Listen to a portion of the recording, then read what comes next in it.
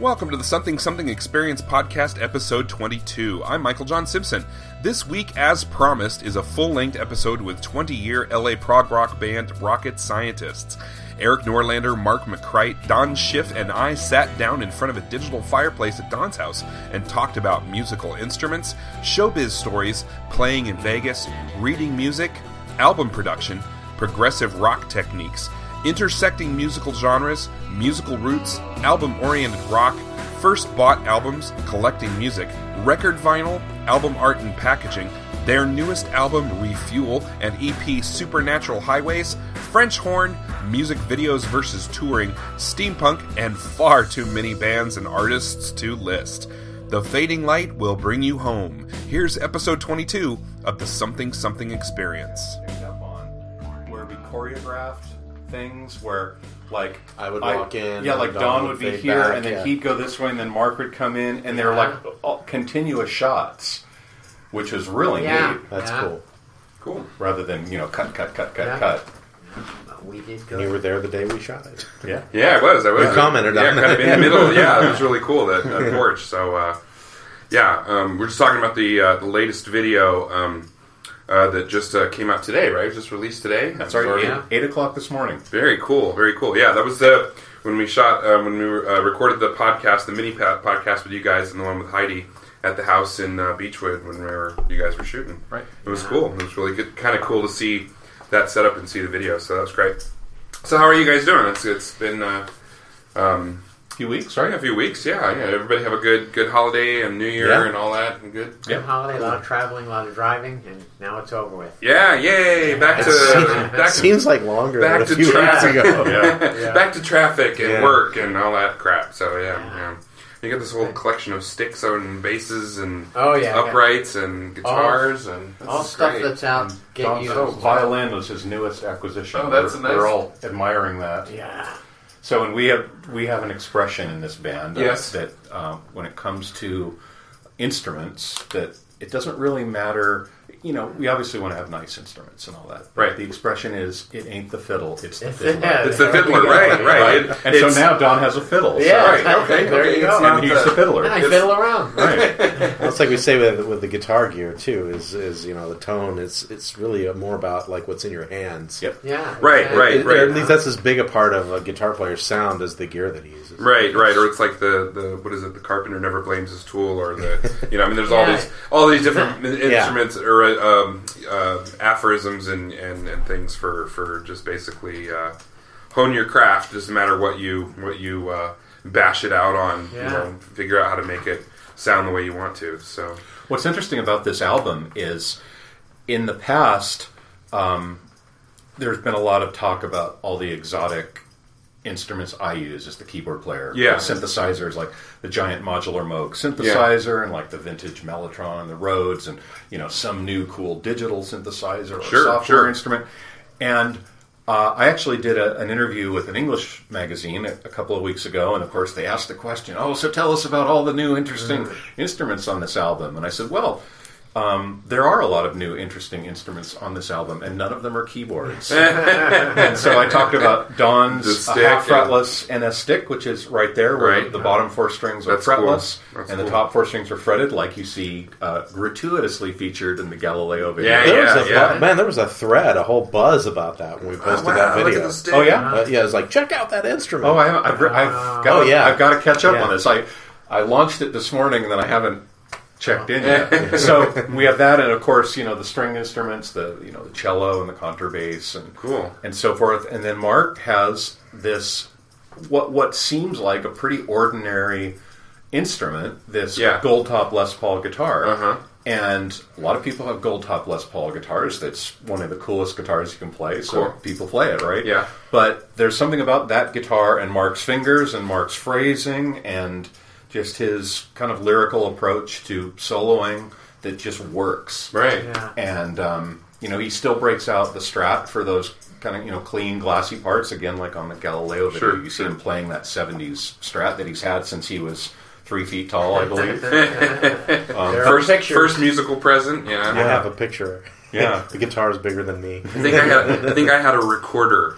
And actually probably around the same time I got a tape recorder too. So But yeah, I went recorder, saxophone, and then in high school guitar and a little piano, like basic piano instruction. And every musician has a story about how it's that piece of gear that they used to have and they got rid of, and they always regretted it. Yeah, and mine is about when I was in high school. I had it was a Les Paul. And I wanted to get my a Porta Studio kind of record at home. I wanted to be able to do my own demos, which was a great thing. But I ended up trading my beautiful Les Paul for a really crappy bass. And the guy the slimy dude at the music store told me that I can't really afford to throw in a case for it. Nice touch. So anyway, it's not only did he jank you on the Les Paul, but he wouldn't even give you a case for the crappy bass. So almost 30 years later, I finally come full circle and get another Les Paul. See, and it's that reunion and that love that I think you hear. When it came time to get my first electric guitar, I saw an ad at a music store, and it was a picture basically of what looked like a Les Paul, and it said Les Paul, or it said guitar and case. Full solid body guitar and bass and case. So I'm like, great. So I took my mom there. I'd saved up my money, and I went. It turned out it was a Hondo Revival, which is a very, very good replica, at least sound wise and everything of a Les Paul. It had a really good solid body on it, and it's got the humbuckers and all that lovely stuff, and the good tuning keys on it. And then the case that they were talking about was basically, what looked like a raincoat, or, like a plastic raincoat that had a handle on it. But then I saw this case next to it. I was actually leaning on this other case. And it was an actual Gibson Les Paul, with the furry interior case. And I'm like, that's the case. And he's like, well, no. But I said, no, that's the one it was leaning against. That's the case I want. I'm not leaving here. I'll call the Better Business Bureau if you don't do it to me. And I got the whole kit and caboodle for $160. Wow. And I still have that Hondo, so, yeah. Well, not bad. But one of the things I wanted to talk about was to definitely get more. We touched on a couple little things and I really liked the mini episode, and we actually wound up getting a fair number of listens on that one episode. Cool. But what I want to get into is into more depth of each of your stories of kind of where you came from and how you kind of started in music, and more stories like the one you just told Mark, and get more stuff. Even some shameless showbiz stories of I met so and so, you can touch my hand kind of thing. I'd love to hear stories. So whoever wants to go first. Wins on Don.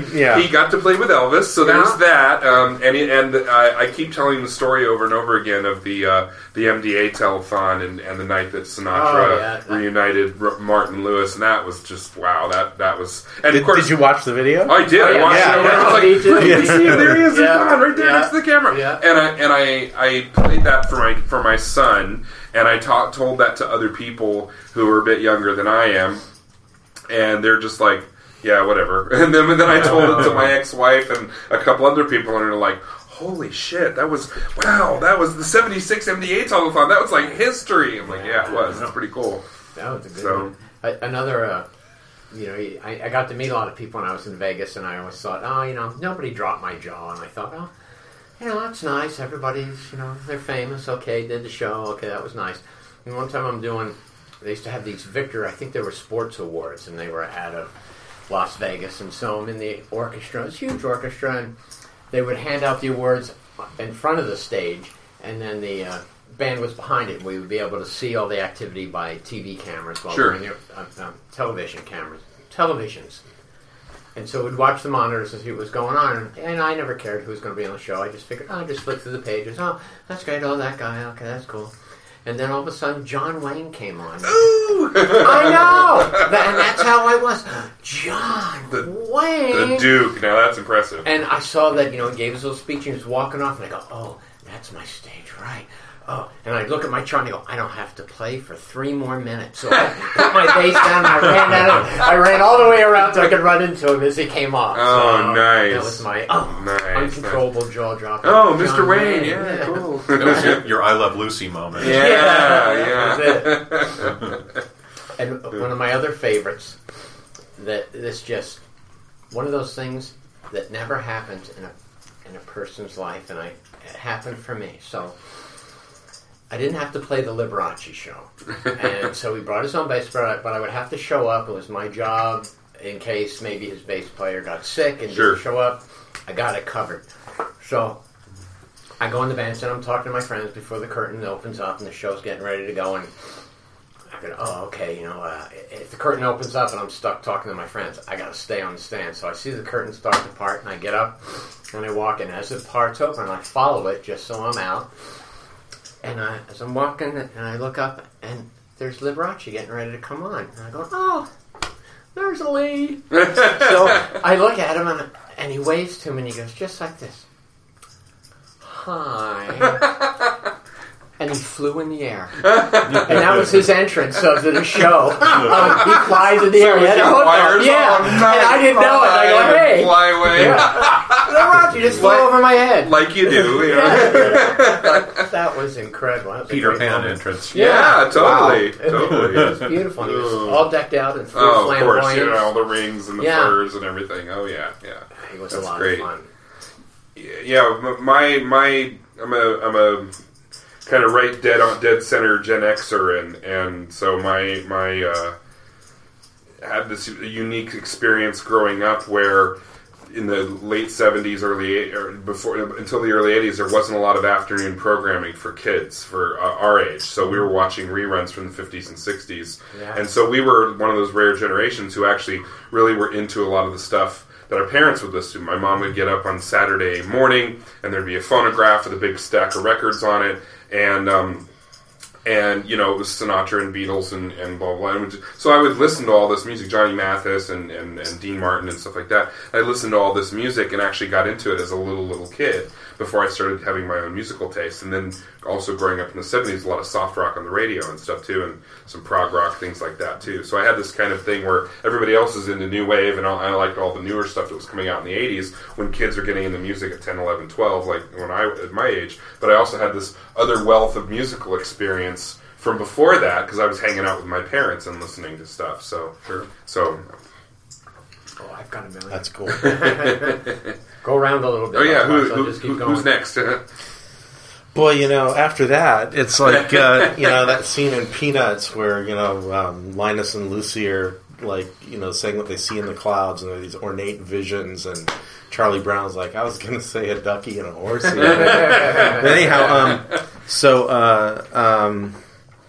I guess probably the most meaningful one for me was through my job I've been able to interact with a lot of people, and I got to know Rick Nelson's sons, Matt and Gunnar, and the thing that was really cool about that for me is that I grew up and my dad was a diehard Rick Nelson fan, and I would see Ricky Nelson at the State Fair and knew all his records, and when I was about 3 years old, I carried one of his records around with me like a security blanket. Oh, wow, cool. I still have it now. It's like completely unplayable. Yeah. But the thing that was cool was my dad happened to be in town when they came to play. Mm-hmm. And so I was able to take my dad to the show and take him backstage, and so it was all about that. That's so fantastic. It was like, and they just treated him like he was part of the family, and my dad knows everything about their whole family, and the sister was there, the other son was there, like the whole scene, and that was really, really cool. Yeah.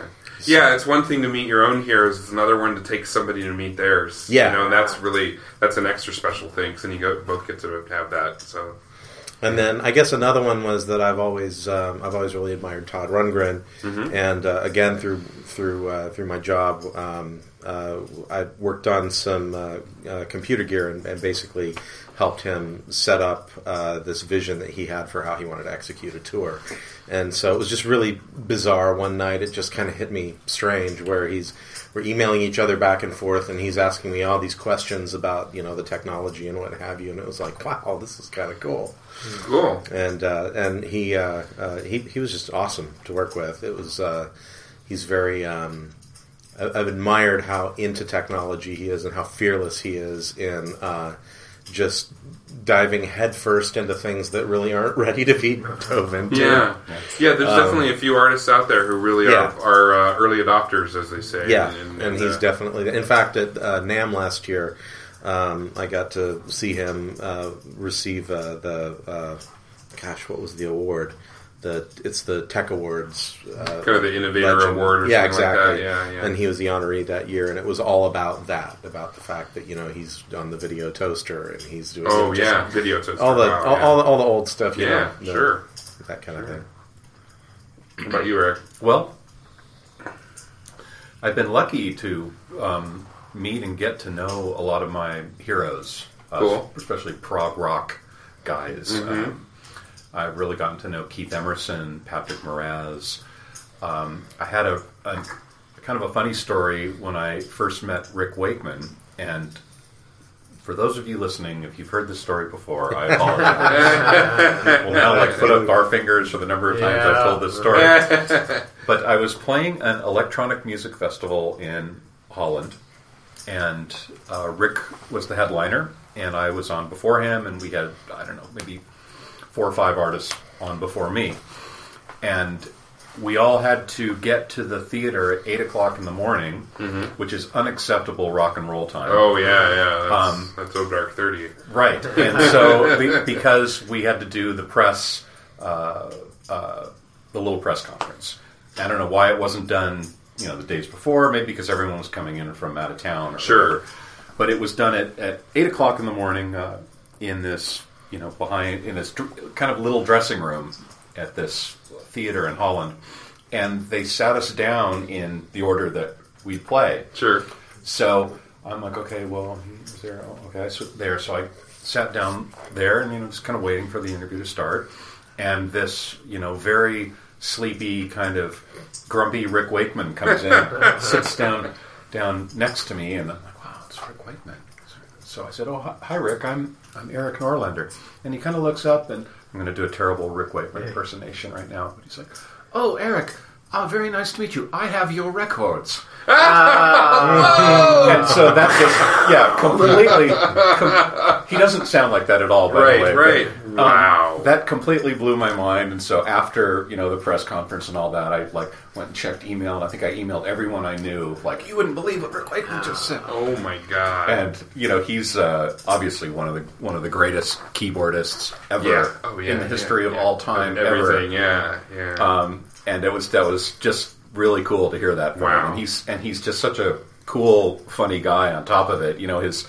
I think nowadays his set is half music, half stand-up comedy. Whether he intends it to be that way or not, that's what it is. But I do like a funny storytelling music artist. I've always been a big Robin Hitchcock fan.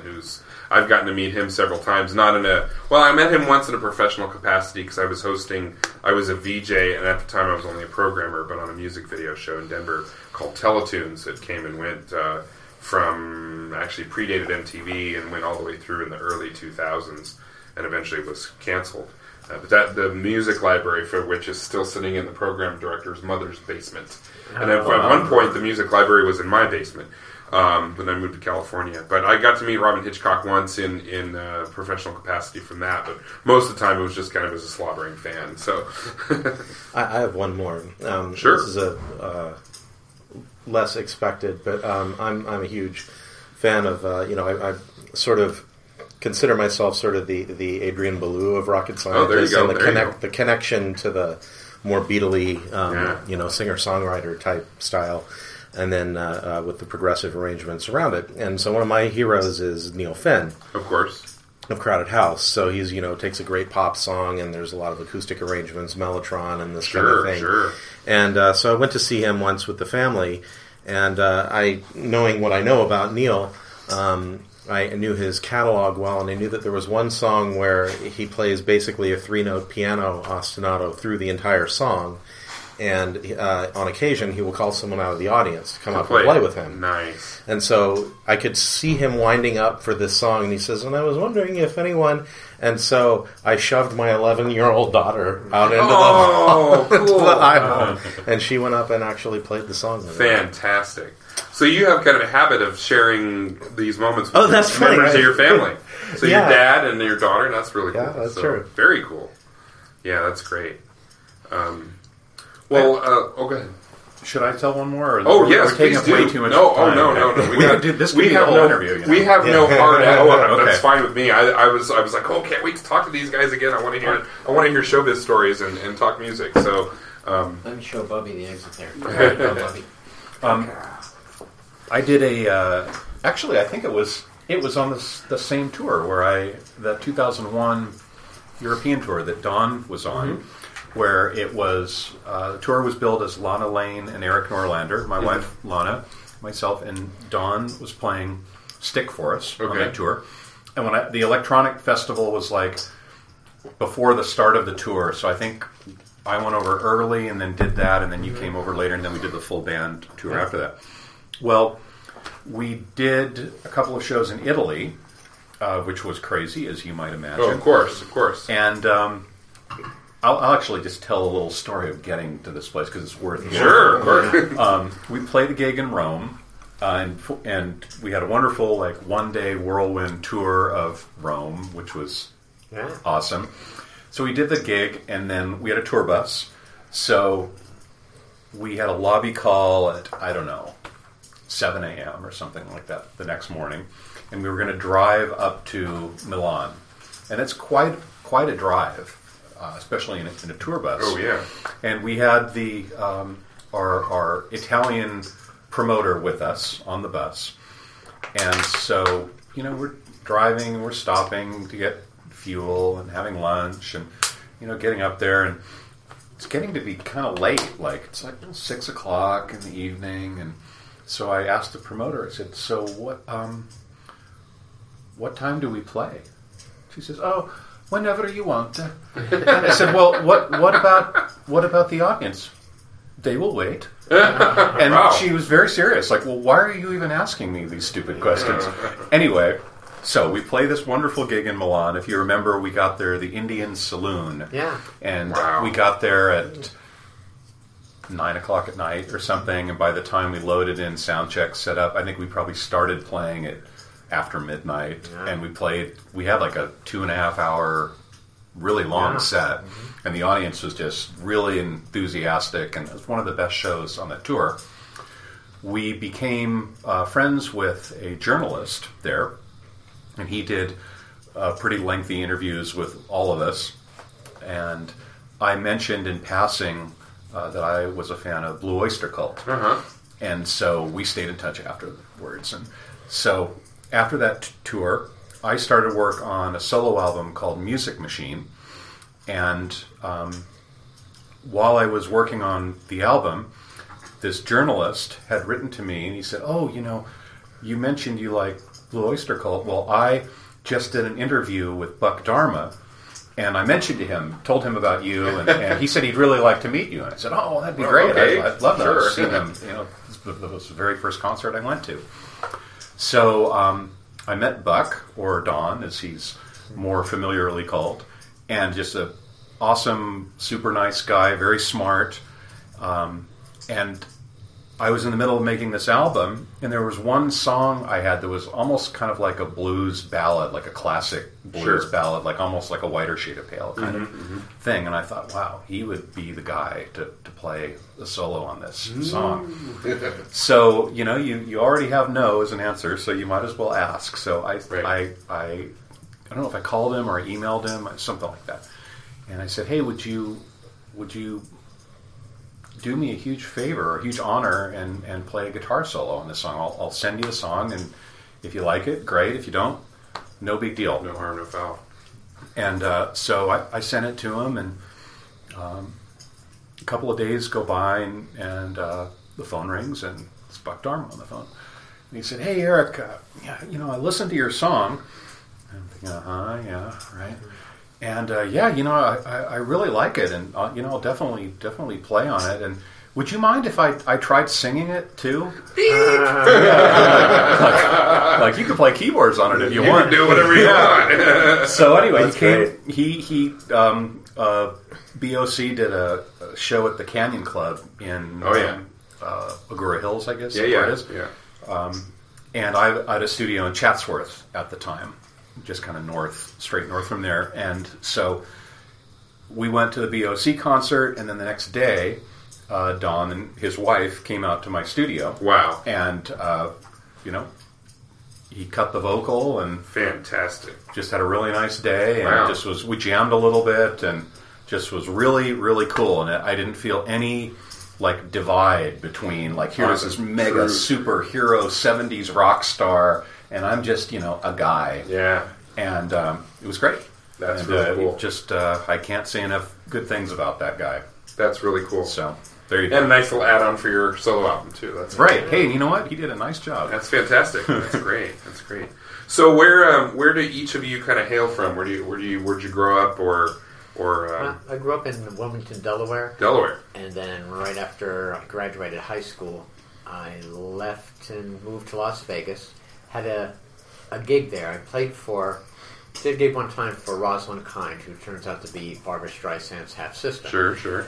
So she called up my dad, actually, and said, I mind if I take your son to Las Vegas? And my dad said, well, hey, what a coincidence. He just graduated. Give the boy something. Get him out of here. Yeah, give him a job. Get a job. I went to Las Vegas. And so were you playing through school and growing up? Oh, yeah, when I was in high school, then there would be, weekend gigs that I got to do, and I would get called out to go to New York, go to Philadelphia, go play, and then go to school. Cool. Upright, electric, all the above? Electric bass mainly. I didn't really get into upright until I was a senior, and then, my dad, music teacher and wonderful sax player himself, and graded advice. You might want to know how to play that upright bass. You never know when that's going to come in handy. And his other great one was, better learn how to read, because I just like to play. And so that's what I kept telling my dad. I just want to play. I hear the song, I hear the part, I just want to play it. He goes, well, you should learn how to read. So I already knew how to read treble clef, and bass clef was the foreign territory. Oh, yeah. So I was like, oh, okay, great. Now the first bass is an F, it's A. Why do they do that? Why? Figured it out, and so, okay, got over that hurdle, know where the notes are. And then my dad said, well, he says, the rhythms just reoccur over and over and over. He says, so he wrote out 4 different rhythms for me. He says, just memorize them. I said, what do you mean? He goes, well, just look at it so you don't have to think about it anymore. Just memorize what that pattern is. You'll never have to read it again. You just have to look at what the notes are. And that was such great advice. All of a sudden, overnight, I can read, I can fly. Cool. It was great. So that was a great education there. So then he said, got me an upright bass. And I went, okay, this is kind of fun. And I remember him asking me, well, what do you like about it? And I said, it has more notes on it. And when I thought about it, it was, well, okay, I'm just playing some notes out of tune. But, rhythmically, it was like, oh, I don't have to go that far yet. I could still move my fingers. And anyway, I got better. Yeah, fretless provides more opportunities, right? More slide up and down the scale. Both good and bad. And good and bad. What's interesting about Dawn's reading is when I met Dawn, I must have been about 17 or 18 years old, something like that. Dawn was a few years older, in mid-20s or something. Yeah. This is my water. Yes. And we had done sessions, and we both worked with a singer friend of ours, Dawn more so than me. And Mark and I were doing demos, which turned into pretty serious demos, which turned into the first album. Cool. And we'd worked with one bass player, and he was kind of, typical LA, Hollywood, rock and roll bass player, and he played all the right notes, and it's fine, but just kind of like, well, Mark's a guitar player, he could do that. Right. And maybe better sometimes. Right. So we thought, we really need a bass player, like a real bass player, a guy that, comes in and, Chris Squire, Geddy Lee, Paul McCartney, one of those kind of guys. Not just a guy that plays the roots, because I could even do that. Yeah. So, Dawn and I had become friends, and the first sessions we did, what made it so easy was Dawn was a great reader. Oh, yeah. And there was some joke you had early on, and maybe it came from your dad, or that I can read fly shit. Oh, wow. That came from Las Vegas. Okay. And funny story. There you go. So, I had a reputation that I could read fly shit. And so, one day, I'm playing a show, and a fly flew on my music stand and took a crap, and it was a little dot, and I thought, this is the time. And so I figured, I'm going to read it. And so I was off, and it was all wobbly for a while, but I had to prove it. Yes, Don Schiff can read fly shit. It's been established. Yeah. There's a joke. There's a visual joke in a Warner Brothers Bugs Bunny one of the symphony where Bugs Bunny conducts the symphony, the orchestra at the Hollywood Bowl. There's a fly shit joke in there where he's sitting there, and all of a sudden he lands on the score, and then and Bugs Bunny looks really angry. He doesn't talk through this whole thing. It's Chuck Jones, so he's just all facial expression, and he looks and he reaches in his thing and he gets out an eraser and erases the thing and back to the thing. It's like it was a fly shit joke. Fly shit on the I missed that one. Yeah. Don and I, all of us, are big fans of the Giovanni Jones. Oh yes, episode. yes, the singer, and then of course, and the thing that we always have, like tenor. It's like Leopold. It's Leopold. Yeah, exactly. That's a running joke. Yeah. Anyway, so what kind of brought us together was Don's reading ability, and he also was playing the Chapman stick at the time, which was exciting. And of course, Don reading on the Chapman stick was not like reading on a Fender P-Bass because it's different tuning and all that. But that's kind of what brought him in, and it was only after we worked with him a little bit, it was like, oh, he's really good. And not only can he read the notes, but he can improve on the notes we've written. Oh, nice. And does this groove thing where he can make the, when the drummer starts rushing or something, he can kind of pull him back, or if he drags, he can pull him forward, and he can fix things. So let's put the bass on really late in the production, and that's kind of how we made records. Cool. The idea of, the old school way of where you have the bass player and the drummer like tracking basics, we don't do that. All right. We kind of do it. We don't even do drums first. We usually put keyboards or guitar down first, and then we have some great drummers. So like you just stick a metronome in your cans and go and. Yep. We play the program drums and then replace. Sure. And then Don comes in and makes magic, and we with his magic stick. We're far off the subject of where we came from. Oh, but anyway, it's free form. It's just a stream of consciousness. Wherever it goes is wherever it goes. There's some kind of signature rhythmic elements in the band, and the bass is certainly one of the things. But Don is definitely not like the typical rock and roll bass player that pedals eighth notes, right? And he just follows the drummer's kick drum. In fact, he almost got stabbed during that one time, but that's another refusing story. to do that. But anyway, one of the probably main rhythmic elements in the band is Mark's acoustic guitar strumming. Ah, gotcha. And anyone can strum a guitar. Sure, right? I can strum a guitar. I was very good at that on guitar. Just drum. But Mark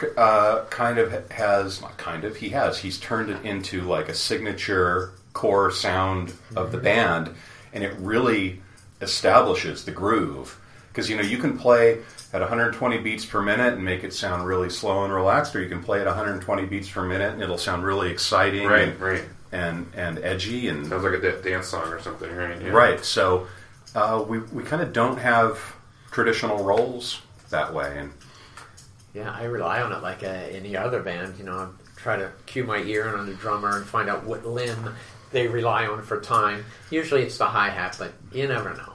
So in this band, just put your ear on Mark strumming guitar. That'll be the metronome. That'll be where the dead center lock of feel is. And well, this it sounds as what I keep hearing here is this eschewing of convention and rock and roll music convention is almost like a what's the word? Almost like a progressive take on rock music. How about that? We actually did one of the things that we did that I thought was kind of interesting is it's well documented that Peter Gabriel has a couple of records where there are no cymbals on the entire record. So that you can hear things like the acoustic guitars and whatnot. How does he sleep at night? That's awesome. But and it just allows everything to be bigger because the cymbals sort of suck up so much space. And we actually did that on Brutal Architecture. I believe there are no power chords. That's right. There are no power chords. No power chords. That was on the whole album. On the whole album. Wow. Yes. I'm gonna get away with that. So imagine if Peter Gabriel and Van Halen were to walk into the same room, that one or the other would there'd be some kind of implosion or something. Right. Symbols, no symbols. Yeah. So, and wasn't Terry Bozzio famous for no ride symbol? Didn't he? I think so. I thought the UK missing persons there was something about he didn't want to play ride because some crazy brilliant reason for it. So when you hear all those great records, there's no ride symbol. Who knows? So no Manchester music for him, right? Right. So, right. Well, with the Brutal Architecture album, it wasn't that we necessarily had this big sonic vision like maybe Peter Gabriel had with the no symbols. It was we wanted to push ourselves to not just do the obvious thing. In addition to no power chords, there are no synth pads on that album. Okay. And in fact, I kind of don't really do synth pads. And in fact, in my 40s, when I started playing with John Payne and the Asia spin-off project, I had to do pads for the first time, since I was in high school, and I had to come up with these big, beautiful pad sounds like Jeff Downes uses. And it was kind of weird. It's wait a minute, I don't. This isn't what I do. I play melodies and leads and solos and pull you out of your bubble. Great. So, did you feel like you weren't doing anything, just holding your fingers down and going, well, you do that with a Mellotron or with a Hammond, but with a pad, you just but the polyphonic synth. Yeah, but a Mellotron, you can't really think of it as pads because, first of all, you can't voice things too dense because it just sounds like a train wreck. And the notes don't last that long, right? So you really have to kind of because the Mellotron's all about oscillation, right? I mean, each note is kind of like a they're tapes. It's tape. Strips, actual analog tape. So it's I don't know how many keys it is, 2.5 octaves. The more notes you play, the more power it sucks, and the flatter it goes. It's a wonderful, terrible instrument, and you have to play it a really certain way. But yeah, it's so revered. that was kind of the thinking behind that album. It's that we just wanted to avoid the usual kind of rock and roll cliches, and this was in the very, very early 90s, which was technically still the 80s, I think. It's what it was almost for me, because I fought it a little bit, because it's as a guitar player, it's that's what you do. Sure. But the more I thought about it, it was this is kind of it's like the anti-Trevor Rabin Yes. It was because I always felt I love the Trevor Rabin Yes, but it's hard to see that in the continuum of what Steve Howe did, because it's so different. And a lot of it is just because there's big, rock power chords. You got that drum. And then, of course, mid-90s, all of that came, and it was mostly power chord stuff coming in with the whole grunge and more the alt-rock movement. I was also traumatized in the 80s by Eddie Van Halen. Not by Eddie Van Halen directly. I'm sure he's a very nice man. He's a wonderful guitar player. But I was traumatized by all the guitar where Eddie Van Halen traumatized you. Yes, I was traumatized by all the idiot guitar players that were trying to be Eddie Van Halen. Trying to hammer pull. Rather than playing a melody, they'd make a horsey sound with their guitar and the vibrato bar and all that. So whereas Eddie Van Halen actually had some musicianship and could actually do make magic with that. I'm sure if I was ever lucky enough to play with Eddie Van Halen, I'd be completely blown away by the guy. But his influence on the guitar players in my neighborhood was not a positive one. Right. So I think I projected that onto poor Mark as well. Not that Mark makes horsey sounds with his guitar. No, I don't do that. But of course, playing the stick, that's a whole lot of hammer pulls and taps and so. Well, those first few, the first album, Van Halen album, the first gigs that they played everywhere, Eddie played behind a curtain because he didn't want anybody ripping off his style, ripping off his technique. How and then MTV came around and said, "Nope, you got to play on camera." And it's like, "Oh shit!" So then you're driving up and down suburban neighborhoods and hearing it in every garage. And that's what always turned me off as a guitar player.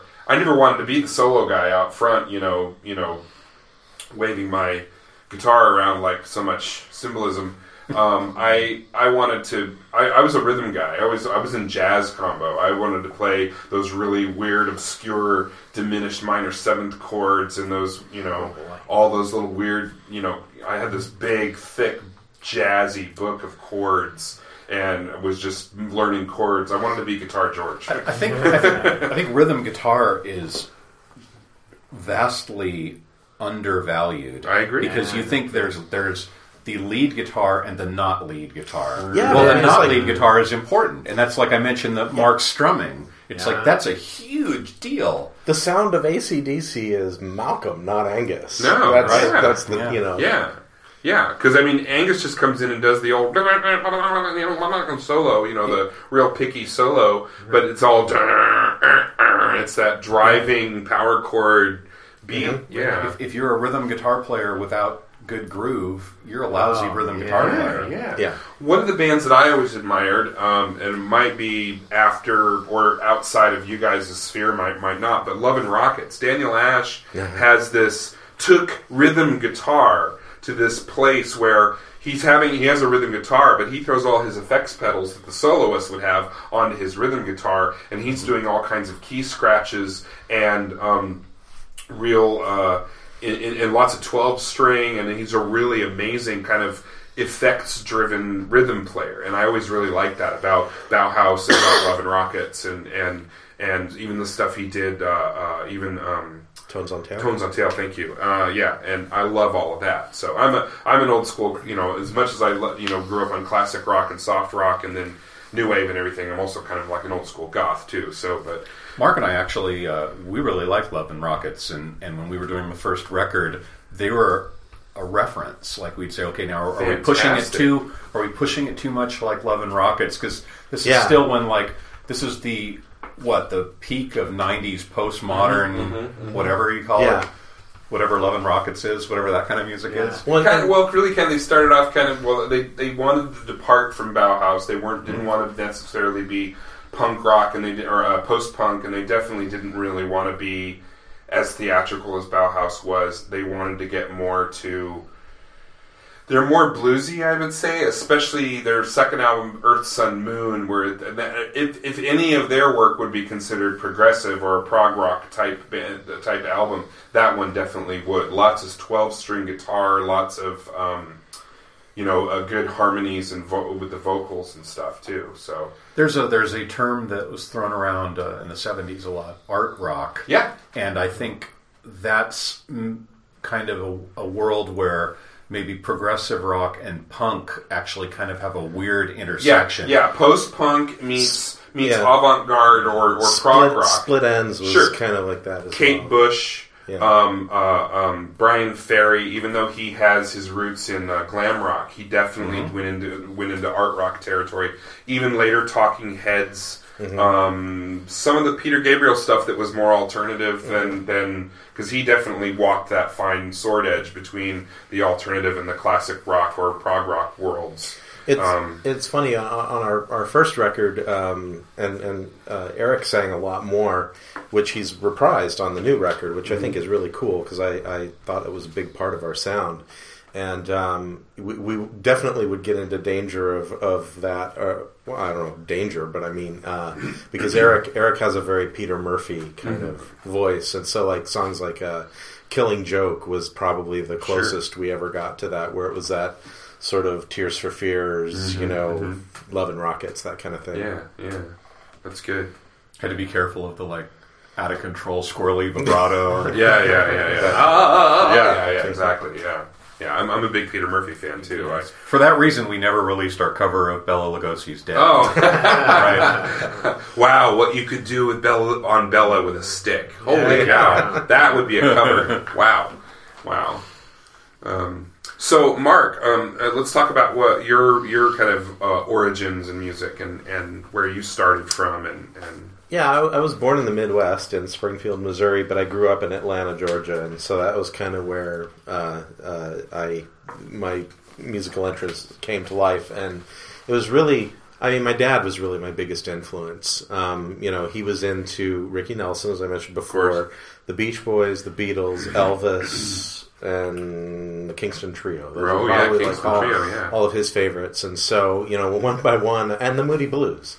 The Moody Blues were kind of the gateway into all of the progressive music for me, and that was the first big concert I went to actually in 1978 and that kind of thing. And so, and there was also some, there was lots of Southern rock around when I was growing up. So the real melodic guitar playing and I was a fan of the Atlanta Rhythm Section. Oh, there you go. And the Allman Brothers and that kind of stuff. Very melodic, lots of Les Pauls and that kind of thing. That guy played the guy from Atlanta Rhythm Section played a gold top Les Paul.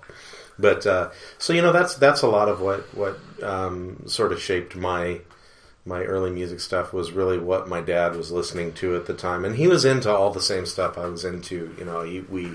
We went to see the Who together in 1980, and just all sorts of stuff. The only band that he didn't like that I liked was Rush. Oh yeah. Couldn't handle the vocals. Yeah, Getty or But so I mean, that combination of the classic Beatles, Elvis. He took me to see Elvis 3 times. Fantastic.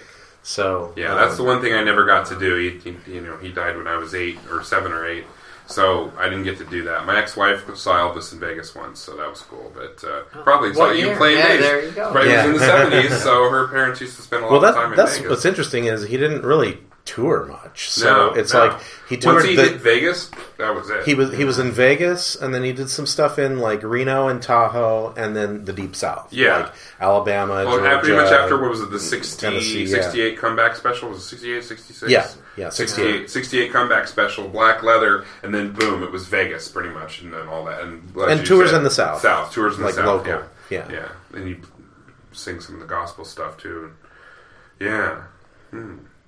My sphere of influence with music from that predates me was my parents got divorced and my mom got remarried, and my stepdad listened to this radio station it was the first radio station in Denver. It was called KLZ. And it was originally the news station, and eventually another station came in and took over KOA. They have like this 85,000 watt blowtorch, and you can actually pick up KOA out here on the 210 sometimes. That's how, and their transmitter it's amazing. There's this little station called 56 KLZ, and they had this was in the 70s and 80s, late 70s, early 80s, and they had this, it was mostly a country station. They played old country and western, old Grand Ole Opry music, that kind of thing.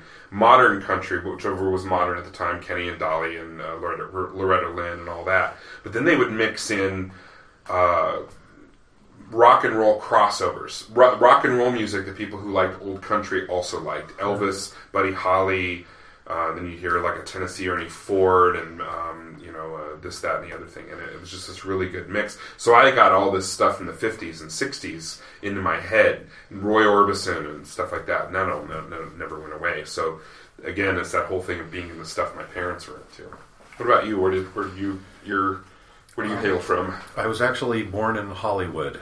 I'm the only one. Wow. The only person ever to be born in Hollywood. I never lived in Hollywood. My parents lived in, I think, Sherman Oaks at the time, but my dad was a lecturer at the Griffith Park Observatory. Fantastic. So he gave the planetarium shows. Fantastic. Anyway, when it was time for me to be born, he was giving a lecture at the Griffith Park Observatory, and I don't know if my mom was there or somewhere nearby, so they went to the closest hospital, which was Hollywood Presbyterian Hospital, and there you go. I was born. You was Aaron. Yeah. Oh, the same place? Yeah. Oh, there you go. So Don's son was born. Oh, cool. Yeah. And Don's not a Presbyterian. But it was a local hospital. Right. Well, you're in. Yeah. So I grew up in not a very musical family, really, but we would always go to my grandparents' house for holidays and whatever, just to be social. And the adults would watch things like, the Macy's Thanksgiving Day Parade that I could care less about, or they'd watch football games that I could care less about, or anything that I could care less about as a little kid. I have an aunt who is 9 or 10 years older than me, so she's quite a bit younger than my mom. Sure. And she had moved out of the house recently, but she left her record collection there. Ding! And so they had a little turntable, and so I had my giant headphones with the coiled cable that spins around, and the two albums from her collection that I really, really connected with were Deep Purple, Machine Head. Nice. And the Moody Blues, Every Good Boy Deserves Favor. And so those were kind of like the two first like real albums. Because I you hear songs on the radio and you like this song, you like this song. But that was my exposure to AOR. Wow, yeah. To like the deep full dive, album right. And like getting into... Sure. Was the idea of Every Good Boy Does Favor the lines? Musical, yeah. Yes, exactly. Yeah. Or it's the English, Every Good Boy Does Fine. Or Bird Deserves Fudge. Yeah. Oh, there you go. That was Every another good one. bird does fly. And, yes. And then, of course, the other one was just Face. The bass clef was just Face. So I got into those two albums, and then the first LP, that's what they called them. The first LP I ever bought was ELO Out of the Blue. Fantastic. And I bought it because the cover was really cool. It had this really cool spaceship. What happened to album art? Yeah. And how many buying choices have we all made? Just based on the album art. And I'm sure they were playing it in the record store. Well, it's funny because that Every Good Boy Deserves Favor is another one of those where you could buy it just for the cover. Sure. Exactly. Typo Negative Bloody Kisses. Bought that out, or I grabbed it out of the swag closet at the TV station where we did the music. You grab that, listen to it, fell in love with it. And a Deep Purple Machine Head, I think I was probably in my 20s by the time I realized that a machine head was like the tuning keys. I didn't know that. Yeah. You think, Machine Head. Heck, I'll find me. Yeah. What about so anyway, I'll just sure. So you had ELO and I had Moody Blues, and I got more Moody Blues albums, and I got more Deep Purple albums, and then I used to go to Venice Beach because I had a friend whose parents were divorced, and so like you'd go with the father one time, the mother one time. The father lived in Venice Beach, which is where you go when you're divorced in Los Angeles in the 70s. Yeah. And they would have these kind of wild record stores, as like kind of little hole in the wall things, or they'd have outdoor street fair kind of things, and you get records. And so I saw what I thought was an ELO album that I'd never seen before. And I'm like, oh, this looks really cool. I didn't know they had this one, so I bought it. And so took it back and listened to it. Well, it wasn't ELO; it was ELP. Emerson, Lake and Palmer. So again, serendipity. Yeah. I just loved it. I thought the piano playing was amazing, and the organ playing, and then this kind of weird like synthesizer stuff that was going on. Weird spacey stuff. And then of course I had friends like, oh well, if you like ELP, you've got to listen to Yes, and if you like Yes, you've got to listen to Jethro Tull, and if you like Jethro Tull, you've got to listen to Procol Harum, and etc. So down the that's how it all happened. Fantastic. What was the first album you bought, Mark? Gosh, the first album I don't know, because I basically just listened to my dad's records. The one that the biggest influence on my musical taste from way back that I didn't even mention is his love for James Bond music. Yeah, I know, Lonnie Norman and John Barry. Yeah. So and On Her Majesty's Secret Service was kind of the first record I remember playing constantly in the house, and we covered that song on our recent EP, so on the Supernatural Highways. And the first records that I bought were really kind of, I would get into certain bands and kind of flesh out his collection and be a completist. Probably my first musical obsession was Glenn Campbell, followed by Elvis, followed by the Monkees, followed by the Beatles, because my dad said, if you like the Monkees, you should really listen to the Beatles, and that kind of thing. So, I guess those are really kind of the first things that I remember. I do remember that the transformative year of my life was when I moved from Atlanta to Los Angeles. It was the summer before my senior year of high school, which is a traumatic time to move. Yeah. And I was in a band and all this kind of stuff, and so I moved out here and met Eric almost immediately when I moved, or at least once school started and we had a class together. And so I met Eric, and we started talking about music, and it was clear that we were kind of on the same wavelength, and he had a band, and I started hanging out with them, and so I then pulled that with Eric, and I said, if you like all these bands, you got to check this out, and I handed him Court of the Crimson King. Oh, right. Man. Cool. That's right. Real quick, back to Glenn Campbell. Have you seen the music video that he did? I have not. Oh, the music video, yes. I haven't seen the movie. No, but yeah, he did a music video. He's battling, I'm Not Gonna Miss You. Right, yeah. He's battling senility. It was one of the most touching, bittersweet, heartbreaking, but beautiful things I've seen in a very long time. Yeah, I saw him on his last tour, which was only about a year or so ago. Yeah. And it was amazing. I mean, he would get lost from time to time, and he'd forget the words and just kind of shrug it off, and they'd move on to the next song and stuff like that. But it was like he wanted to get out there and do it one more time, and so that's probably some of the most sentimental music for me. Is all of those Wichita Linemen and those great Jimmy Webb songs. That he did. Oh yeah. What was the first album you got, Don? Embarrassingly, I can remember the first record I bought, Tommy Roe, Dizzy.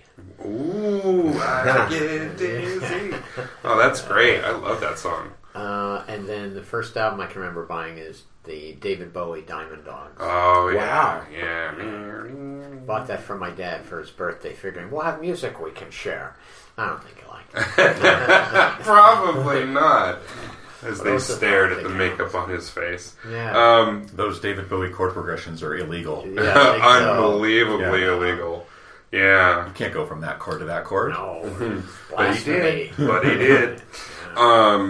My first album was Jay Giles' band Freeze Frame. Bought it with my own money in 1980.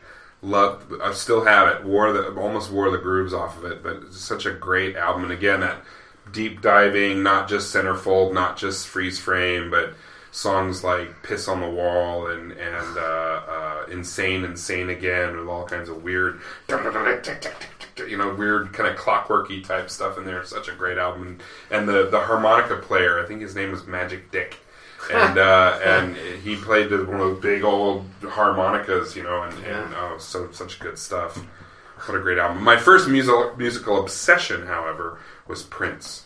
When I was 15 in 1985, after seeing Purple Rain, I wanted to be Prince. And I was already familiar with 1999, but I wasn't familiar with anything before that. I hadn't heard For You or Prince or Dirty Mind or Controversy or any of that stuff, even though Prince was on SNL in the 80s playing Controversy.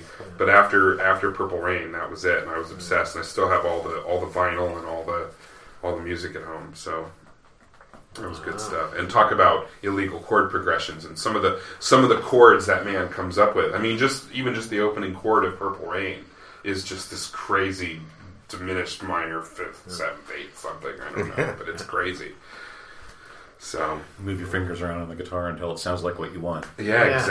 Exactly. Yeah. And then tune some things. Sure. Yeah. It's been nice. I keep saying this on the podcast, but it's nice to see him in the forefront again. He's got the fro again.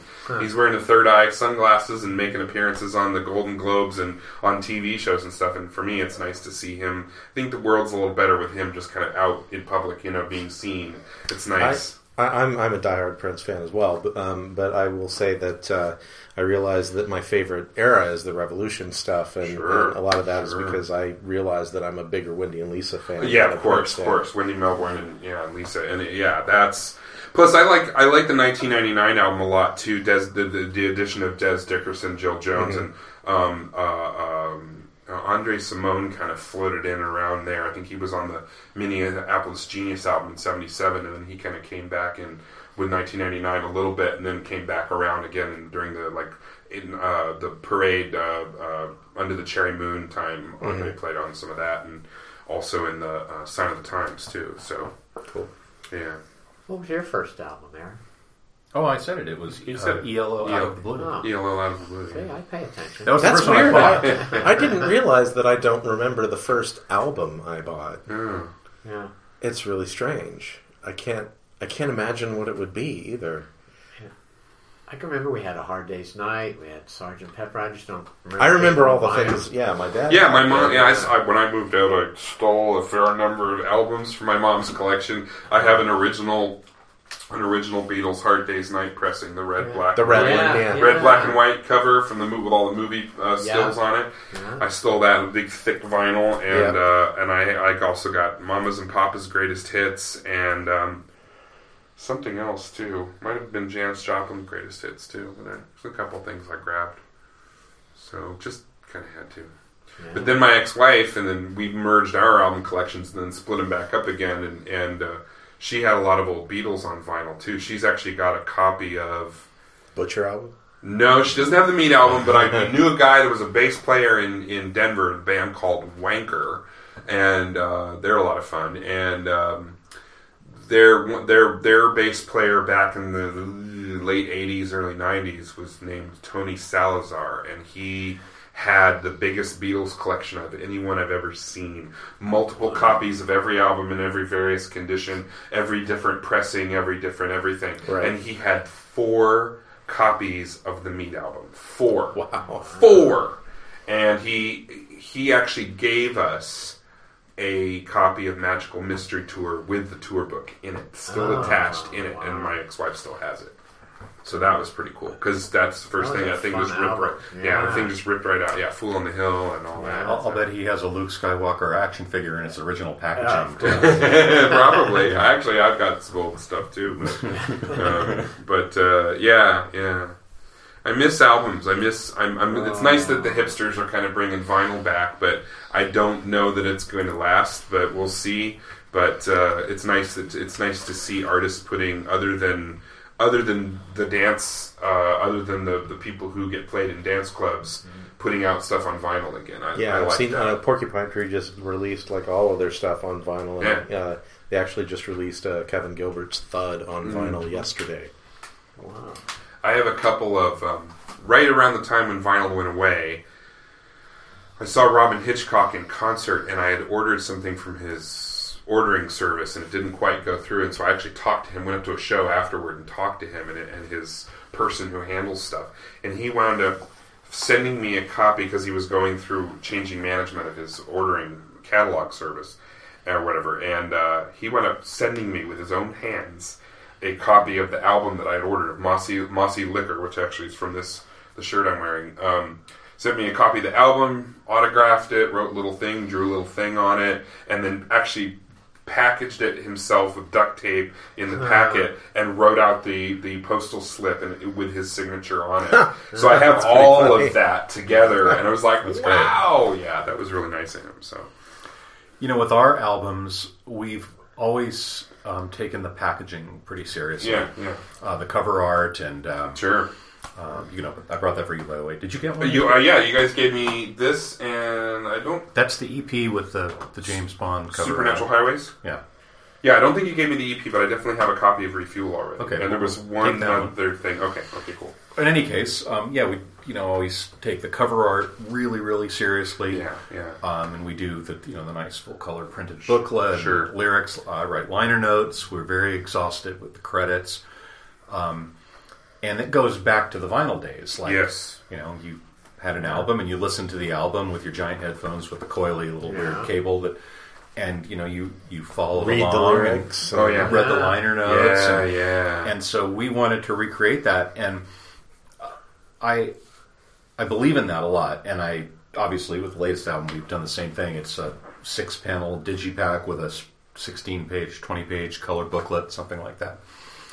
But I did see the powers being used for evil instead of good at one point, where especially in the late 90s and early 2000s, a lot of the European labels and some Japanese companies would do these just outrageous packaging things, like book binding. Sure.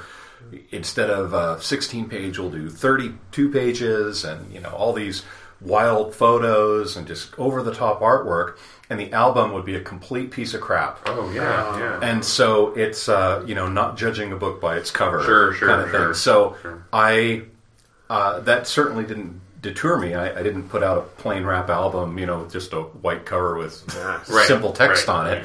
Right. But I also didn't want to go so far with the packaging that it overshadowed the music. anyway, because ultimately you're buying music. You're not buying an art book. Sure. Yeah, at one point I had a pretty large CD collection. I think it was well over 1,000 CDs, and some of the artists, I was always a fan of the Digipack because it was more paper than plastic, and it felt more like an album. There were a couple of, I think the Beatles re-released in the 90s, in the mid-2000s, they re-released all of their album catalogs on little mini CD albums. And it was an actual jacket, and I had the white album, which was the fold-open with the posters, with all the stuff that came in the original packaging, but it was a CD. It was all miniaturized. Yeah. So it had the poster, it had the postcards inside, with the John Paul, George Ringo postcards, and I thought that was really cool. That was the only one of all the Beatles ones that I bought. And it was numbered, like embossed and numbered on the back, too. Yeah. And the Beatles on the front in white was embossed, just like the original album was, too. You know, what's interesting about that is when you manufacture CDs or DVDs or Blu-ray or anything like that, the most expensive part is the printing. Sure. It's not the disc. No. You know, the disc costs $1.50 if it's a DVD or Blu-ray, $2 maybe. Yeah. But the packaging, the booklet is the most expensive thing. Then if you do the Digipack, it's funny how your perspective changes. Oh yeah, as you kind of get into what things really cost and where you put the emphasis. Sure, of course, yeah. Yeah, I was like stuff with going back to lyrics and lyric sheets and sitting and listening to whole albums, and back when I was obsessed with Prince, I wasn't always able to afford an album. So I'd have to buy the cassette. And the cassettes rarely came with lyric sheets. Yeah. Right. So I would sit with the headphones, a pad of paper, and a pen, and would rewind and listen and rewind and listen and get down every single word. And one of the reasons why I obsessively know so many Prince lyrics between 1978 and probably about 1994 is because I'd gone through every single line of every single song that he had and hand wrote those lyrics out and sung along with them. That's how a lot of singers memorize their lyrics. I know my wife Lana does that. She writes out her lyrics at rehearsals because the act of writing it out makes you remember what they are. It's a mnemonic device, right? Yeah, I'm kind of that way with the Smiths too. And then I wound up typing out my own lyric book, and I actually still have somewhere something that I put together with pictures that I collected and printed out with a copy machine, and actually did all that myself. So I got into the era of making mix CDs, made mixtapes for friends in high school and stuff, and then I got to where I was able to burn CDs and started making mix CDs with inserts with graphics and everything, and song lists, and got pretty almost like professional quality on a color printer at home with the photo quality paper and all that stuff too. There's a local band that used to be that now my friend Rex, he's in the Armoires, and he used to be in a band called Skates and Rays. Kind of beach rocky surf, but not quite so surfy, with kind of a southern twist to it too. But he's also an artist, and so when it came time to do his album artwork, I shot pictures, some of the stuff he did, this big glorious kind of sea foam and aqua colored seahorse, and that became their album cover. And I wound up doing a fold out and doing all the artwork and putting it all in the layouts so he could send it to the printer and do this do his CD when they did their CD, and it all folds out and looks really nice. So where were you 25 years ago? Where were our first album? Where was I 25 years ago? I was young, much younger. I remember trying to figure all that stuff out the first time. It was not straightforward. Well, I was pretty obsessive about it. I was making CDs for people, and I didn't want just a dumb old black and white with black type. I wanted, a white slip of paper, but I wanted color, and I wanted it to look like a real compilation album you get from Cleopatra Records or some other or K-Tel or something like that. And I actually even had my own copyright at the bottom and copyright stmichael.com and all that stuff, and it was crazy. Advanced. So let's talk about real quick. We're over an hour, but we have no hard out. So let's talk about Refuel. Let's gush about the new stuff. It's awesome. Yeah, I mean everything I haven't had a chance to sit down with the headphones and deep dive. but everything I'm hearing, it sounds good. It's enjoyable. It's enjoyable. Kind of like how our instrumental roles are in the band. Nothing is ever simple or cut and dried with us. It was a rainy night one fall. It was the fall of 2012, and I sent off an email to Mark and Don saying, "Hey, do you guys realize that next year is the 20th anniversary of the first album, and we should do something?" Because I'd been doing solo albums and albums with my wife, and I was working with Asia featuring John Payne and this other band, Big Noise, with Jolyn Turner from Rainbow and so forth, and time just slips away as it does, and so it had been several years since we put out an album, and so the 20th anniversary was kind of like, all right, let's do something, and I remember specifically writing to Mark saying, I think I had just finished the Galactic Collective box sets, or it was a DVD and 2 CDs studio album, and then DVD and 2 CDs live version of it, and like giant booklets and interviews and 5.1 mixes, and so I said, let's just keep it simple. I don't want to do anything too crazy, and let's just make some really great music and put it out. Well, that didn't happen.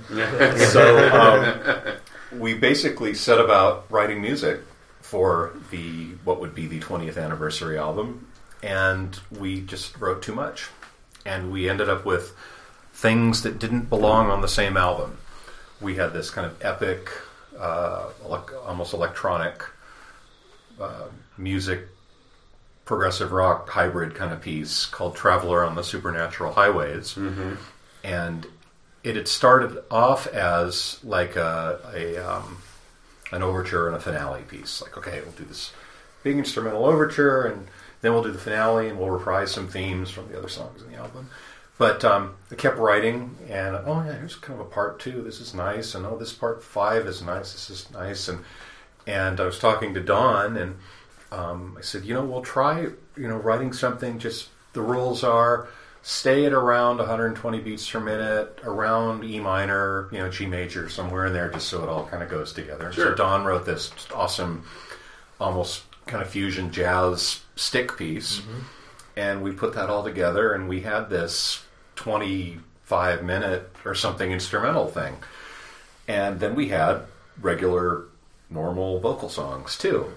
And so I thought, optimistically, you know what we can do? We'll just take the big instrumental thing and we'll just cut it up into little pieces, and we'll do instrumental and a couple of vocals, then an instrumental interlude and a couple of vocal songs. And that just sucked. It just didn't work. It was like, why are all these instrumental things here? They don't make any sense. And then, so the instrumental things kind of got diluted to the point where they were almost annoyances. Yeah. And it didn't have any flow. And so at a certain point, I suggested to the guys, let's just put this big instrumental thing out as an EP.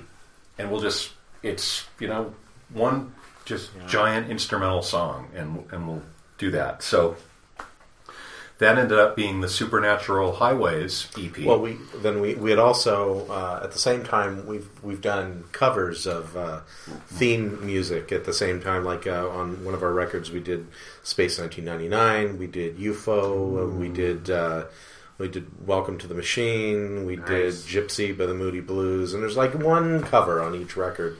And so I had always wanted to do, I talked before and gushed about On Her Majesty's Secret Service, the James Bond theme.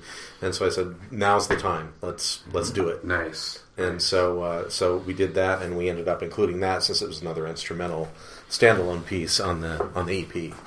Cool. So that fit with the big, I can't wait to listen to that. I'm probably going to pop that in the player on the way home, because I'm big James Bond fan. Dad took me to my first Bond film in '76 for Spy Who Loved Me, and had never looked back. And so I've always been a fan. But again, the music, connection with the music. But then when I started going back before that, On Her Majesty's Secret Service always really stood out to me. It's really different. It's really, really different, and it's because of the way that film is positioned squished in between two Connery films, and with all the stuff I know all the story behind it and all why that was that way and all that. The fact that theme for that movie was stood out in that way made sense, and it made that film even richer for me in many, many different ways. Well, aside from the first film, it's the only one where the vocal song is not the main title that goes with the credits. Sure. This powerful instrumental was the focal point of that movie, which is very different. Yeah, and then the whole thing with the orchestra and the guitar in there, the kind of real effective guitar and all that, and the French horns in there too. I have a thing for French horn. I don't know what it is, but there's something about that sound that there's a warm resonance to the French horn that's unlike any other wind instrument out there, and it really just, especially when it's overblown too. Yes, like real loud. Alan Parsons is really good at that kind of thing. I'm a big Doctor Who fan. People listening to this podcast will know this, and one of the things that I've loved about the 2005 and on version, the versions of the theme tune have its big orchestral numbers with lots of French horn in it, and there's these big French horns, and it just gives me goosebumps every time I hear it. Love it. I love it so much. I bought a French horn. Nice. Not fun to play. No. It's one of those like maybe next record. No, it was awful.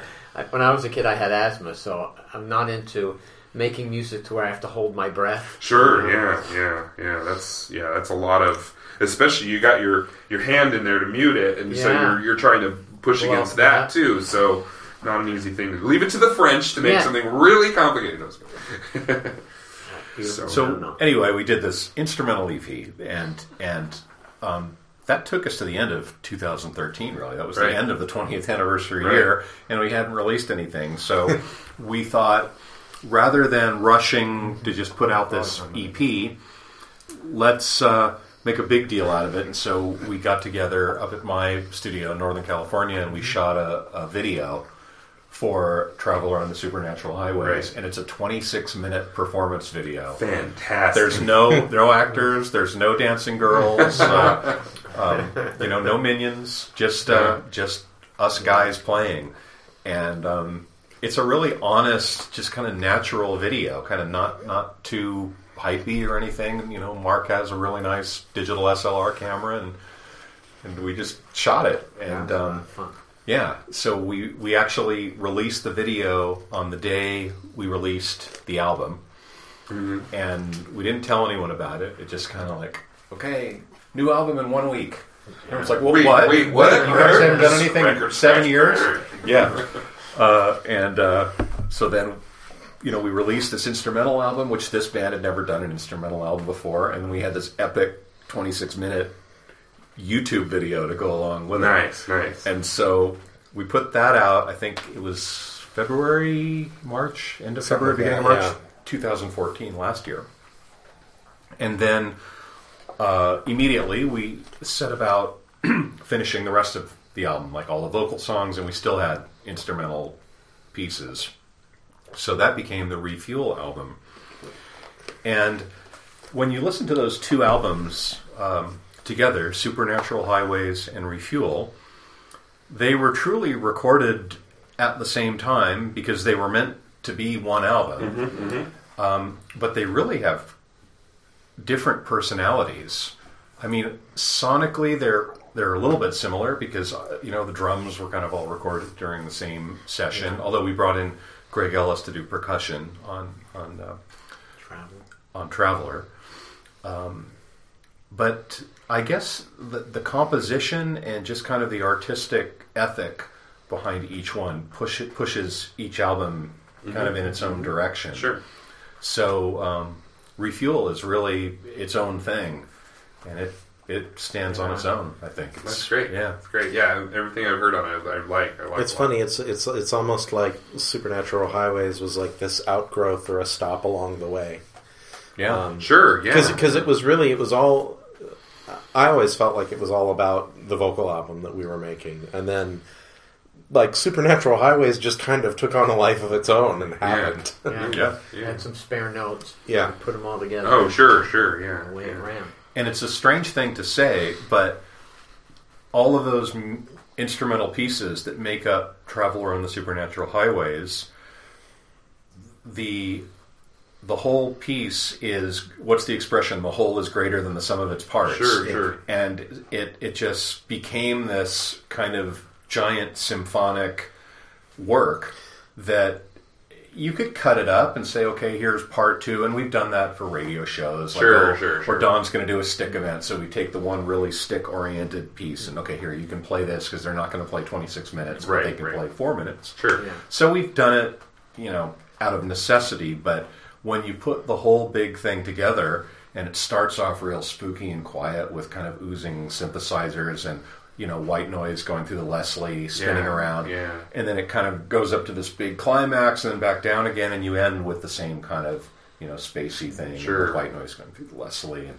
And we even did that in the video. Like, it starts off kind of quiet, and we actually shot ourselves in the foot. No, we shot ourselves walking onto the set as that's all growing, nice. And then picking up the instruments, and then at the end, the same thing, one by one, Mark puts his guitar down and walks off. Don finishes his last, kind of fretless bass riffs and takes the stick off, puts it down, and I, let go of the synthesizer with kind of a long release, and then walk off. And we kind of represented it visually the way we approached it musically. Cool. Plus taking out the disc. Yes, taking out the disc that holds down the note on the Mini Moog, which is that's kind of a signature technique I developed. Yeah. Like when you want to have drones going on, you can hold it, with a sustain pedal, but what if you want to play a keyboard that, is over on the other side and you can't do this twister contortion kind of thing. Right. So in the 70s, Keith Emerson was famous for sticking knives in his Hammond organ to do that. So, okay, well, Hammond organ is wood, and so you can stick a knife in wood, and you can do that several times. Right. And it'll hold, if you do it the right way, it'll get in between the keys and hold those down. Well, I have a grand piano that's wood, so I'm not sticking knives in that. But, the synthesizers and all that, you can't really stick knives in them. And, No. People look at you funny when you bring knives to a Sure, gig. yeah. It's not that kind of gig. So I came up with this kind of strangely iconoclastic and maybe even ironic method of holding down drones, where I took old 3.5-inch floppy disks and I stick them between the keys, and it holds it down. And I do that even in my my current tours when I go out and do my instrumental prog stuff and all that. I do that throughout the set. And I think I've been doing it for like 15 years, but I think only recently have people caught on to it. And well, recently people are like, wow, where'd you get a 3.5-inch floppy disk? I got a whole garage full of them. I've got hundreds. Yeah. It's because the old 7.5-inch Fairlight discs, those won't fit. Those won't pull down the note. Too thin. Maybe some CD minis, little CD 3-inch discs that you could use that too. That's fine. We all have a little something. You've got that, and then for my slide. Oh yeah. This is cool. I use the infamous. They're called carabiners. Carabiner, They also had another name, some kind of like. And you use that as a slide. I can tap. Yeah. And then also slide. Nice, and it fits right. The gap fits between the fingers, and it really. Buy now the special Don Schiff slide. Nice. $10 or $1.25. Beats the old glass pill bottle over the pinky, I guess. You've been doing that for a good 15 years now, probably. Wow, the carabiner for a slide. Wow. Prior the to things you learn. When that was the only stick out, I used to still like to slide, and I used to put a matchbook underneath the where the tuners are to lift the strings up, so I could play that like a lap steel. Wow. Didn't help the tuning at all, but I was playing slide. You even got your name in pearl in the fret, in between the frets. That's amazing. It was a gift from Pat Duncan. And he said, I forgot the guy's name, but he's very famous, and he was asking me, well, what do you want? Oh, I don't know. And he goes, tell me about yourself. So then we had my background is Jewish, so we put the Jewish star in there, and 8 was my favorite number. My son was born 8/8/81, but also the infinity symbol. And then the star and the moon. One day, Aaron and I were looking up at the sky, and starring, I guess it's Jupiter maybe, or maybe it's Mars, I don't know. But once a year they appear like that, and I told them, I said, let's always remember this night. So I put that in there, and I love to tell Aaron, they go, remember that time we... No, I don't remember that. He's only kidding. He's a kidder. Yeah. When I first met Don in the early, mid-'80s, something like that, if you can believe that, Don would come... We had a friend, we still have a friend, in Sherman Oaks that had a studio where we would do these sessions, and Don would bring his young son to the sessions who would sleep in his bass case. Wow. Yeah, and he knew that, back in the day when there was tape, if he saw the reels rolling, he wouldn't talk or ask for anything. I remember taking him to a session, and he would sleep in the case, and he had a little baseball cap, and he'd pull it down, and he'd get up, and, okay, tape, stop. He calls me Don. Don, I gotta pee. Okay, so right here, come on. Here's a, here's a tree. Pee there. I'll pee it, and then back in the base case. Go back to bed. We got another hour. Oh, that's great. Good studio kid. And now he's a strapping young lad that helps us move Hammond organs and Rhodes pianos, and fantastic things like that. All these giant pieces of musical equipment. Yeah. Now he carries me around. So what's on the agenda for you guys for, let's say, the 2015? Are you touring? Are you doing stuff in support of the album? Interviews, obviously, things like that, or just kind of? We're not doing any interviews. In fact, we're going to have to erase all this. Oh, damn! I'll keep it in my mind forever. Wait, where am I? We actually, where's the Men in Black? Yeah, exactly. Whoop, we decided. Just with all of our lives and schedules and all that we weren't going to tour with this album. It's just I think we figured out a long time ago that Rocket Scientists is not a bar band; it's more of a theater band. Sure. And that's not to be arrogant or highfalutin or anything like that. It's just the kind of music we play is better suited to a seated theater audience than kind of a noisy. We tried the other way. We tried really. We played in plenty of bars, and when I've gone out with a lot of more rock bands, hard rock bands, and that works great in a bar. Sure. When you're playing Highway Star or something in a bar, that works great in a bar. Right. But Traveler on the Supernatural Highways, not so much. No. So for us to mount a theater tour at this point would be extremely expensive. Yeah. And there's limited places where we could do it. Sure. It's not like we're widely known, throughout the galaxy. So it's not the right time to do that. Right. Yeah. So being aware of the limitations, the realism of the limitations, and we didn't want to half-ass it either. So we really want to do a theater show, but let's go do a gig at the Whiskey on Sunset. Right. Instead, no, that's not going to work. This is not going to work. So what we decided to do instead with this album was focus a lot of energy on videos. Yeah, there you go. And just today we released the video for Galileo. The third video from the album. Directed by the talented Heidi Hornbacher. Yes, and Eric Nielsen, her intrepid partner. Cool. Who also did She's Going Crazy and right, She's Getting Hysterical. Sorry, She's Getting Hysterical. Forgive me. Yeah, you're mixing us up with the Fine Young Cannibals. Sorry. Yes.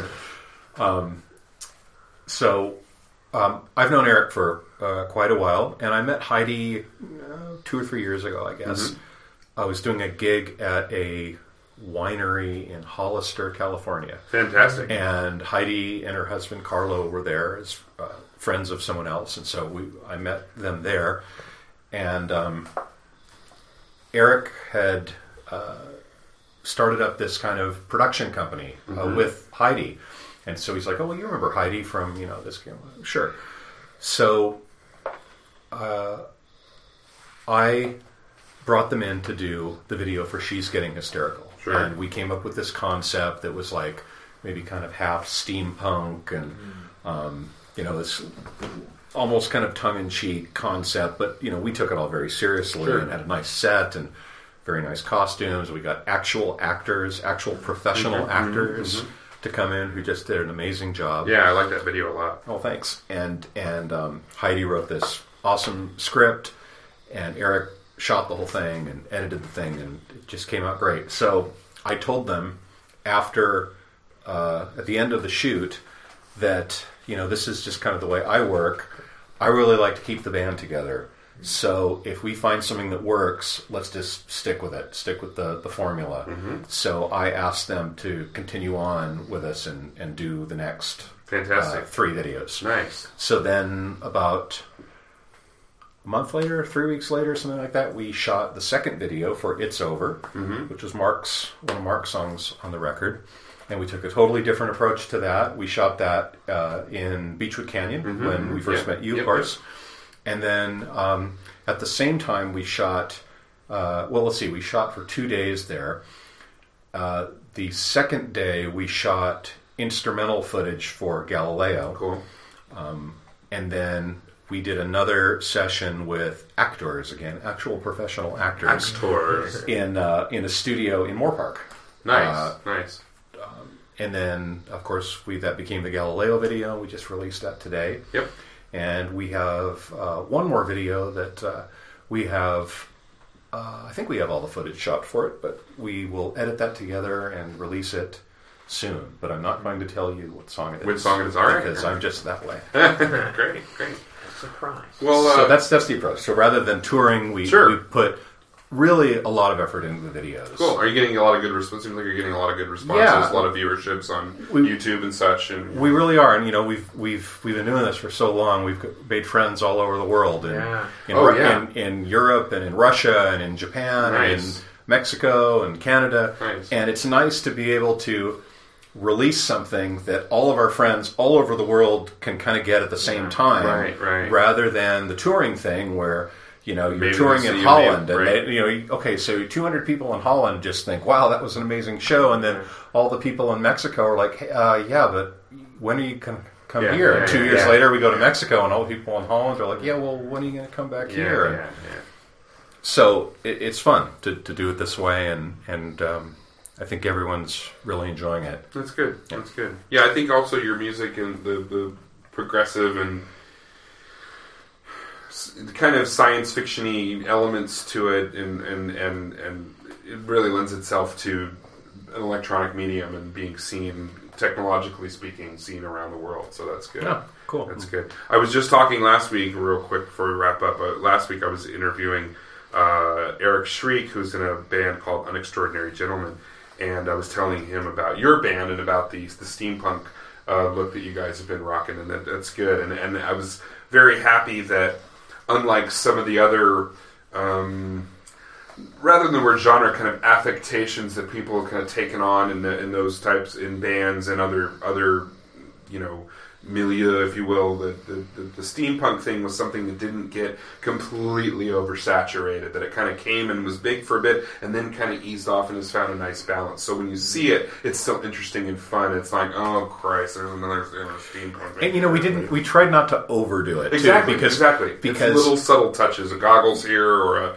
strange lapel pin there or that kind of thing. I mean, it's because it's at the point now where I think, especially like with Doctor Who being so popular, that like gears as jewelry, that's that's a little over the top now. Like we were putting our costumes together and trying to find the right balance between, okay, we want to have like a steampunk theme, but we don't want it to be a cartoon. Right, yeah. You don't want to have like a big gear as a necklace or something or the big top hat that Mark wore. You can get those top hats that have gears all over them. That's like just a little. Oh yeah, I got some of that stuff at home too. So I've done steampunk clubs. We actually did. We talked to people who knew. So Don called his friend Felicia Day, who's Pat Duncan's wife. Okay. And she kind of advised Don and how to do it without going over the top. Don did the music for the Guild. Oh, Don did the theme. Yeah. Okay. Wow, that's a big right there. The Guild. Oh well, there you go. Wow, that's a big 6 episodes. That's a yeah. I mean, 6 seasons. Yeah. I think I need to get 4 more. Yeah.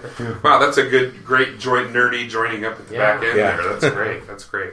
There you go. Although I did actually, I think I made a Facebook post one time, and I made the mistake of abbreviating Doctor when I wrote Doctor Who. Yeah, that's and people don't like that. Yeah, that's I get that his name is Doctor. He's not a doctor, but you can still abbreviate the word. You can't. I know you can't, but that's what I thought. Yeah, sure. Yeah, Anyway. and I totally understand that logic. Yeah, because words, language. Yeah, people are very precious with that. So do not abbreviate the Doctor. They really are. Yes. Yeah. We're a little over we're an hour and a half here, and this is good. This has been really great. So why don't you guys plug your online presences and tell us where people can find you online. Well, our website is thetank.com. That's my production company and record company, thetank.com, and you go there, and of course there's links to Facebook and YouTube and any other. I think we actually still have a MySpace page. I should probably look at that sometime. Yeah. Anyway, so thetank.com is the hub. We're very active on Facebook. There's a nice rocket scientist page. It's what is it? Rocket Scientist Band. No, that's actually. I think that's the MySpace. It's a Rocket Scientist official artist page. Oh, okay. I believe. But if you type in Rocket Scientist on Facebook, you search Rocket Scientist. Are you guys on Twitter at all? Or we're not on Twitter. Okay. We need to do that. I've been scolded by several people. I was on everything, and then in 2009, I got rid of everything except Facebook. And then about a month ago, I was like, I wonder if my old name is available on Twitter because of the podcast, I've been back on Twitter. And sure enough, they let me have my old name back that I had, and I got it back. And now it's funny, I have more personal followers than the podcast does. But even though I've been on the podcast longer, we have a YouTube channel, of course. It's Rocket Scientists, okay. And but that's it. So that's just now. Is our YouTube channel Rocket Scientist Band, or maybe YouTube is? I don't know. Anyway, if you go what I'm going to do is when I put this up, I'll put the cheat sheet up. I'll put links in the blog post. I'm going to get scolded by our publicist over this.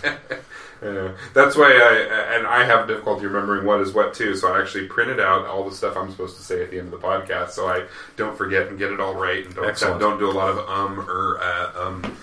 So you go in and you edit. Yeah, well, not really edit, but we really don't edit.